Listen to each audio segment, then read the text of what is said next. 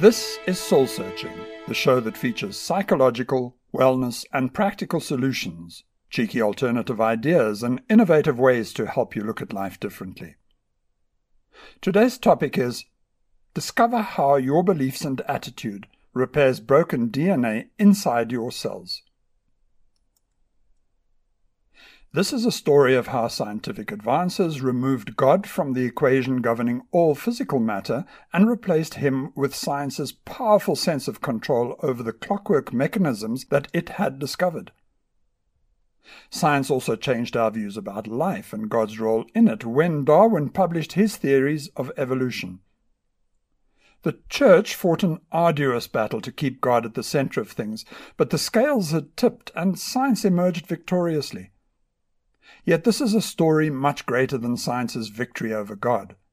It is a story of new discoveries which dilutes the power biotech has over gene expression and DNA engineering, giving primary control back to you. Learn how you, through mindfulness, meditation, and positive visualization, can rewire the very DNA inside your cells. This is not science fiction. It is science fact, with profound consequences. I ask the awkward questions you would like to ask, poke holes in rigid belief systems, and challenge the way the world taught you to think. My name is Tom Budge.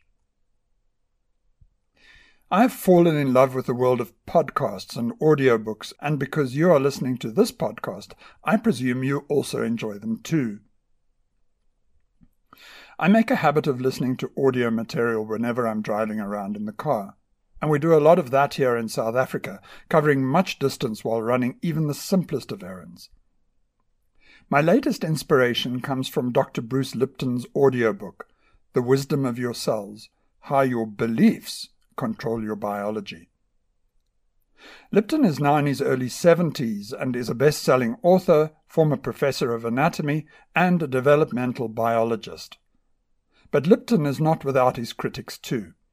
They come at him from all angles. Many of them are ill-informed lay people who feel affronted by his radical ideas because they believe his ideas undervalue God's role in the mechanisms of physics and biology. These gripes are easy to pick out and dismiss, but there is also a barrage of scholarly criticism of Lipton's work too.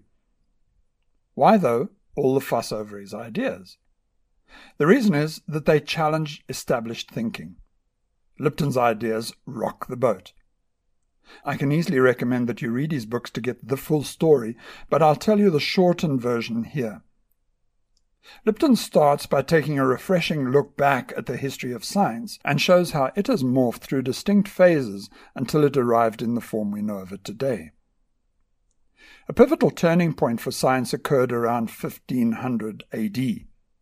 In the years before the 16th century, science knowledge lay firmly in the hands of the Church, who seemed to be the best custodians of this wisdom at the time. Back then, scientific know-how was a sacred part of religious understanding because it supported God's direct influence over the workings of this universe. The Church held a view that life was a gift bestowed upon the creatures of earth by God himself. Just as God creates life, so too does he snuff it out at death. Natural diversity and the richness of life occurred solely because of God's active role in the engineering and empowerment of it. Science, under the control of the Church, kept God at the focal point, and it dared not remove him from the equation for fear that all life would cease to exist and all matter would disintegrate and vanish. From ancient Babylonian times through to the post-Jesus era, religion has held on to science right up until the beginning of the 16th century. Martin Luther, the German professor of theology who lived between 1483 and 1546, rejected several teachings and practices of the Roman Catholic Church and translated the Bible into the native language of the people, making it accessible, for the first time, to the laity. This led to Luther's excommunication by the Pope, and condemnation as an outlaw by the emperor, but he, as a seminal figure in the Protestant Reformation, helped change scientific attitudes forever. Nicolaus Copernicus, a Polish Renaissance and Reformation-era mathematician and astronomer, lived around the same time as Martin Luther. He studied the complex mathematics that described the mechanisms of the solar system back then, and because the Church believed that the Earth was the centerpiece of God's creation, it held the view that the entire solar system and the greater universe must therefore revolve around it, with the Earth in the middle of it all. Scientists back then had come up with some very complex theories to support this view, but Copernicus realized that those proposals were incorrect because he noticed that the Sun, and not the Earth, lay at the center of our solar system. He went on to devise a heliocentric model of the solar system with the Sun at the center, but he was very worried and resisted publishing his views because he was afraid to risk the scorn to which he would expose himself because of the novelty and incomprehensibility of his thesis. Copernicus only published his book in the year of his death. By proposing that the Sun was the center of the solar system, science had for the first time suggested that God's favored creation was no longer the centerpiece. Copernicus's critics were influential and vociferous and scorned his work, but his findings were irrefutable and have stood the test of time. Johannes Kepler, a German mathematician, astronomer, and astrologer, lived in the decades after Luther and Copernicus, and was a key figure in the scientific revolution of the 17th century. Kepler is best known for his laws of planetary motion, and his groundbreaking work became one of the foundations upon which the English mathematician, astronomer, and physicist Sir Isaac Newton built his 3 laws of motion. Luther, Copernicus, Kepler, and Newton had proposed some revolutionary ideas, but the Church fought against them relentlessly. These ideas changed the way we looked at our planet and our place in this corner of the universe. We, for the first time, allowed our thinking to shift from a belief that everything happened at God's will to a view that we were part of a big clockwork machine that we could examine, explain, and control. So Isaac Newton's laws of motion, alongside Copernicus's heliocentric solar system and Kepler's theories about planetary movements, inspired science to adopt an attitude of dominance over the material world, rather than the former attitude of subservience to God it once had under the Church's control. Science had erased God from these matters. The English naturalist, geologist, and biologist Charles Darwin's theories about evolution became the tipping point between science and church, and the church lost its dominant influence over science's understanding of how things worked. What astronomers and mathematicians had done to change our perceptions of the physical world, Darwin did to our perceptions of life and our role in the universe. God was no longer the driving influence over biology and physics. Inspired by these new findings and with fresh, ubiquitous power, science had a renewed hope of controlling the physical and biological world. Today we do have the knowledge and the technology to manipulate the physical and biological worlds to our advantage. DNA cloning and engineering is out of the world of science fiction and now firmly in the world of real science and biotech. A year or so ago, I saw the results of an innovative science experiment that dug deeply into my soul. Biologists were experimenting with fibroblast cells. These scientists, using some incredibly ingenious methods of DNA engineering, used bacterial DNA as a chemical scalpel to undifferentiate a group of fibroblast cells, regressing them to their stem cell form. Undifferentiated cells have no specific type identification, unlike the differentiated forms of these cells that make up cartilage, bone, fat, and smooth muscles. Then, using more science magic, the researchers re-engineered the DNA of these fibroblast stem cells, giving them new differentiation and a new identity. As I peered down the microscope into the glass container beneath the lens, a translucent gel, no larger than the size of a peppermint, came into focus. What looked like a blob of lifeless jelly revealed itself, under the powerful magnification, to be a colony of tiny cells.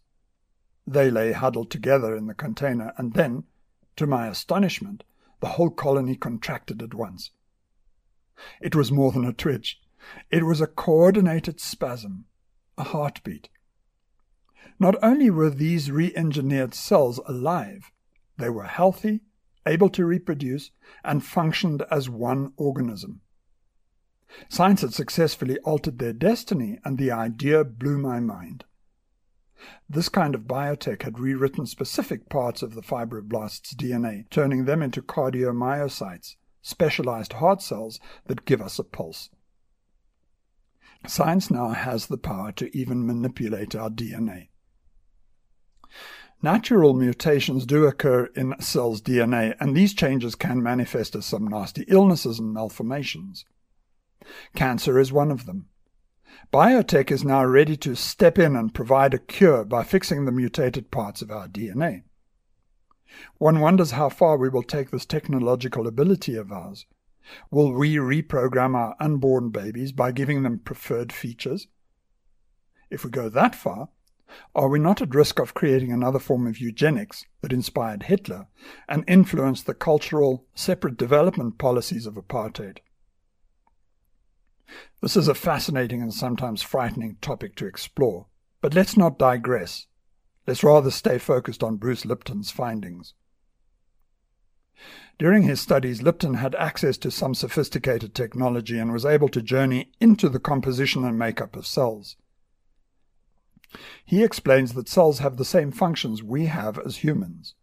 They have brains, sensory mechanisms, digestive and reproductive systems, and sophisticated ways to ward off illness and to escape danger. It is amazing when one ponders this. We think of ourselves as autonomous, separate beings, yet in fact we are gigantic, moving, living colonies made up of trillions of cells.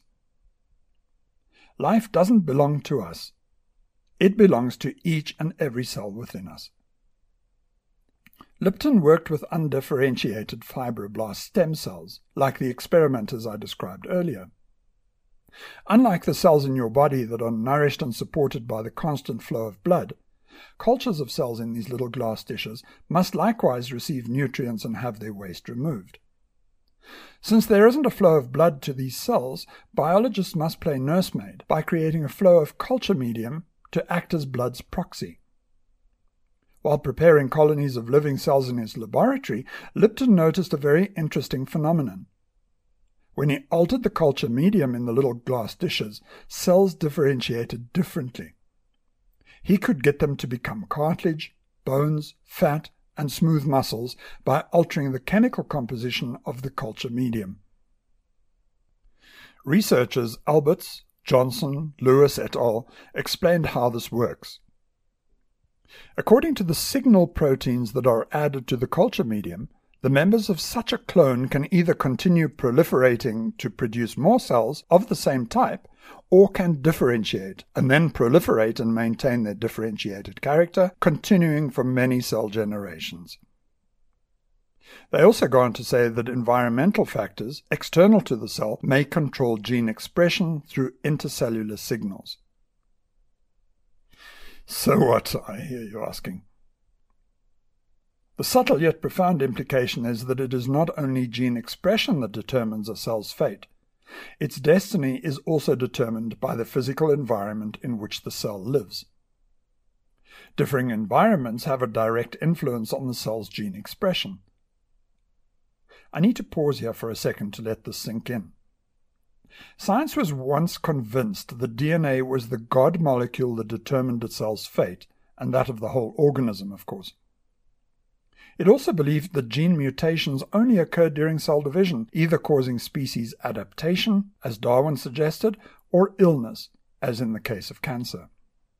But Lipton's observations clearly show that a cell's fate is also heavily influenced by its external environment. Welcome to the fascinating world of epigenetics, a term that has evolved to include any process that alters gene activity without changing the DNA itself, and which leads to modifications that transmit to daughter cells. The most studied effects of epigenetics relate to cancer, but Michael Skinner, a professor of molecular biosciences and director of the Center for Reproductive Biology at Washington State University, briefly exposed pregnant rats to relatively high levels of certain pesticides. He documented the effects of this toxic exposure on the rat pups and noted that the adverse effects lasted in almost all of the males in all 4 subsequent generations, even though these animals had themselves not been further exposed to the pesticides. Lipton makes the brave move most scientists don't like considering.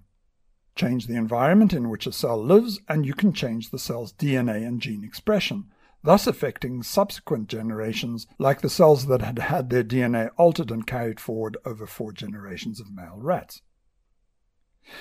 You may think that exposure to toxins in the form of food additives, cigarette smoke, narcotics, and other substances in your home and environment may weaken your immediate health, and you'd be correct. Yet, according to current research, unhealthy environments can also alter your gene expression, which then is carried over to your kids. Substances aren't the only cause of epigenetic changes. Researchers have found that the licking, grooming, and nursing methods that mother rats use with their pups affects the long-term behavior of their offspring, and they tie those results to the changes in gene expression. Now that we know this to be true, that a cell's toxic environment can alter its DNA and gene expression, causing illness, the converse must also be true. By positively altering the environment, you are able to repair your DNA. This is revolutionary and shifts science's control away from the domain of biotech and places it fair and square under your direct control. This is radical thinking which validates the supposition that your mind has absolute control over your destiny, which influences the destiny of your children too. Lipton strongly supports the idea that mindfulness, meditation, and positive visualization are beneficial factors that influence your health, wellness, longevity, as well as your ability to genetically pass these attributes on to successive generations. This is profound, radical, and vital information that places you in control, more so than you would ever have imagined before. Let's leave the science for a bit and turn our attention to a mindful meditation that creates a positive environment for the cells of your body. Still your mind of all thoughts, and if you are doing anything now that needs your full attention while listening to the show, like driving your car or using heavy machinery, it is imperative that you stay focused, alert, and in full control while you continue listening. If you are in any doubt, please stop listening now until you can safely do so again later. This is easy to do if you are listening to the podcast version. However, if you are listening live right now, you can catch the repeat broadcast in another time slot. With your thoughts stilled, bring your attention to your body. Spend a moment finding the places where your body feels tense.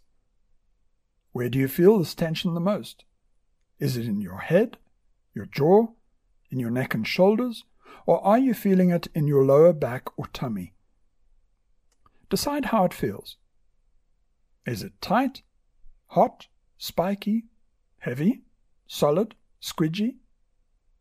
Begin to give the tension further attributes. What sound, if any, does it make? Does it have color? What shape do you imagine it to be? Arrange the multiple places in your body where stress and tension hides, from the least stressful to the most noticeable. Now, imagine one tiny little cell living in the middle of this, the most stressful place in your body. Empathize with that little cell and imagine how hard it is for it to function properly while it is being bombarded with all the sounds, color, and sensations you attributed to the stress and tension. Think of that tiny cell as if it were an emoticon, the kind you'd use to spice up your social media posts. Which emoticon face would best describe this little cell's mood and disposition? Does it have a face with scrunched up eyes, a zigzag mouth, and an orange complexion because it is full of rage? Perhaps it has a look of hopelessness, like the emoticon with hollow eyes and hands clasped at its cheeks. Or does it have a look of sadness and a tear dripping from a corner of an eye? I have no doubt that this little cell really struggles to live in this toxic, noisy, stressed neighborhood.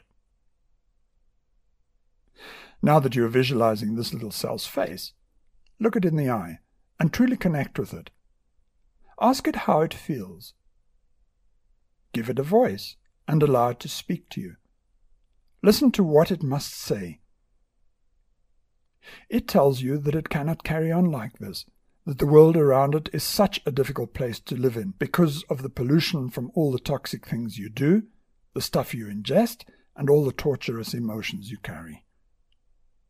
It describes its neighborhood like a war zone where dissidents run amok because the local police are incapacitated, your immune system compromised. Free radicals, cancer, harmful bacteria, and viruses roam these dark streets, and this place is no longer safe. This little cell tells a frightening story of chaos, fear, and anxiety. Yet, in the environment of hopeless despair, this little cell must fulfill your expectation of it by carrying out its work and contributing to the preservation of life and the smooth functioning of this greater colony, you. Not only must it toil incessantly doing what it must, it also needs to raise its family by splitting into daughter cells and faithfully replicating its DNA without hiccup. It knows that transcription errors lead to mutations that lead to illness, that can lead to death. Mutated daughter cells behave like radicalized terrorists, overtaking the neighborhood and creating mayhem. Or they may travel further away to other places in your body where they will set up a terrorist cell there. Can you blame this little cell for having its emoticon expression? It has every reason to feel this way. It, on its own, is powerless to change its environment. It must rely on a power higher up the hierarchical chain of command to make the right choices. Yet, if this leadership, like many modern-day politicians, is corrupt and only out to satisfy itself at the state's expense by plundering wellness, health, and fitness, if this leadership steadfastly pursues pride, envy, gluttony, lust, anger, greed, and sloth, then there is little hope for this poor little cell as it struggles so hard to find balance. However, things can be different. Your mind is the leader of this colony, and it can choose differently.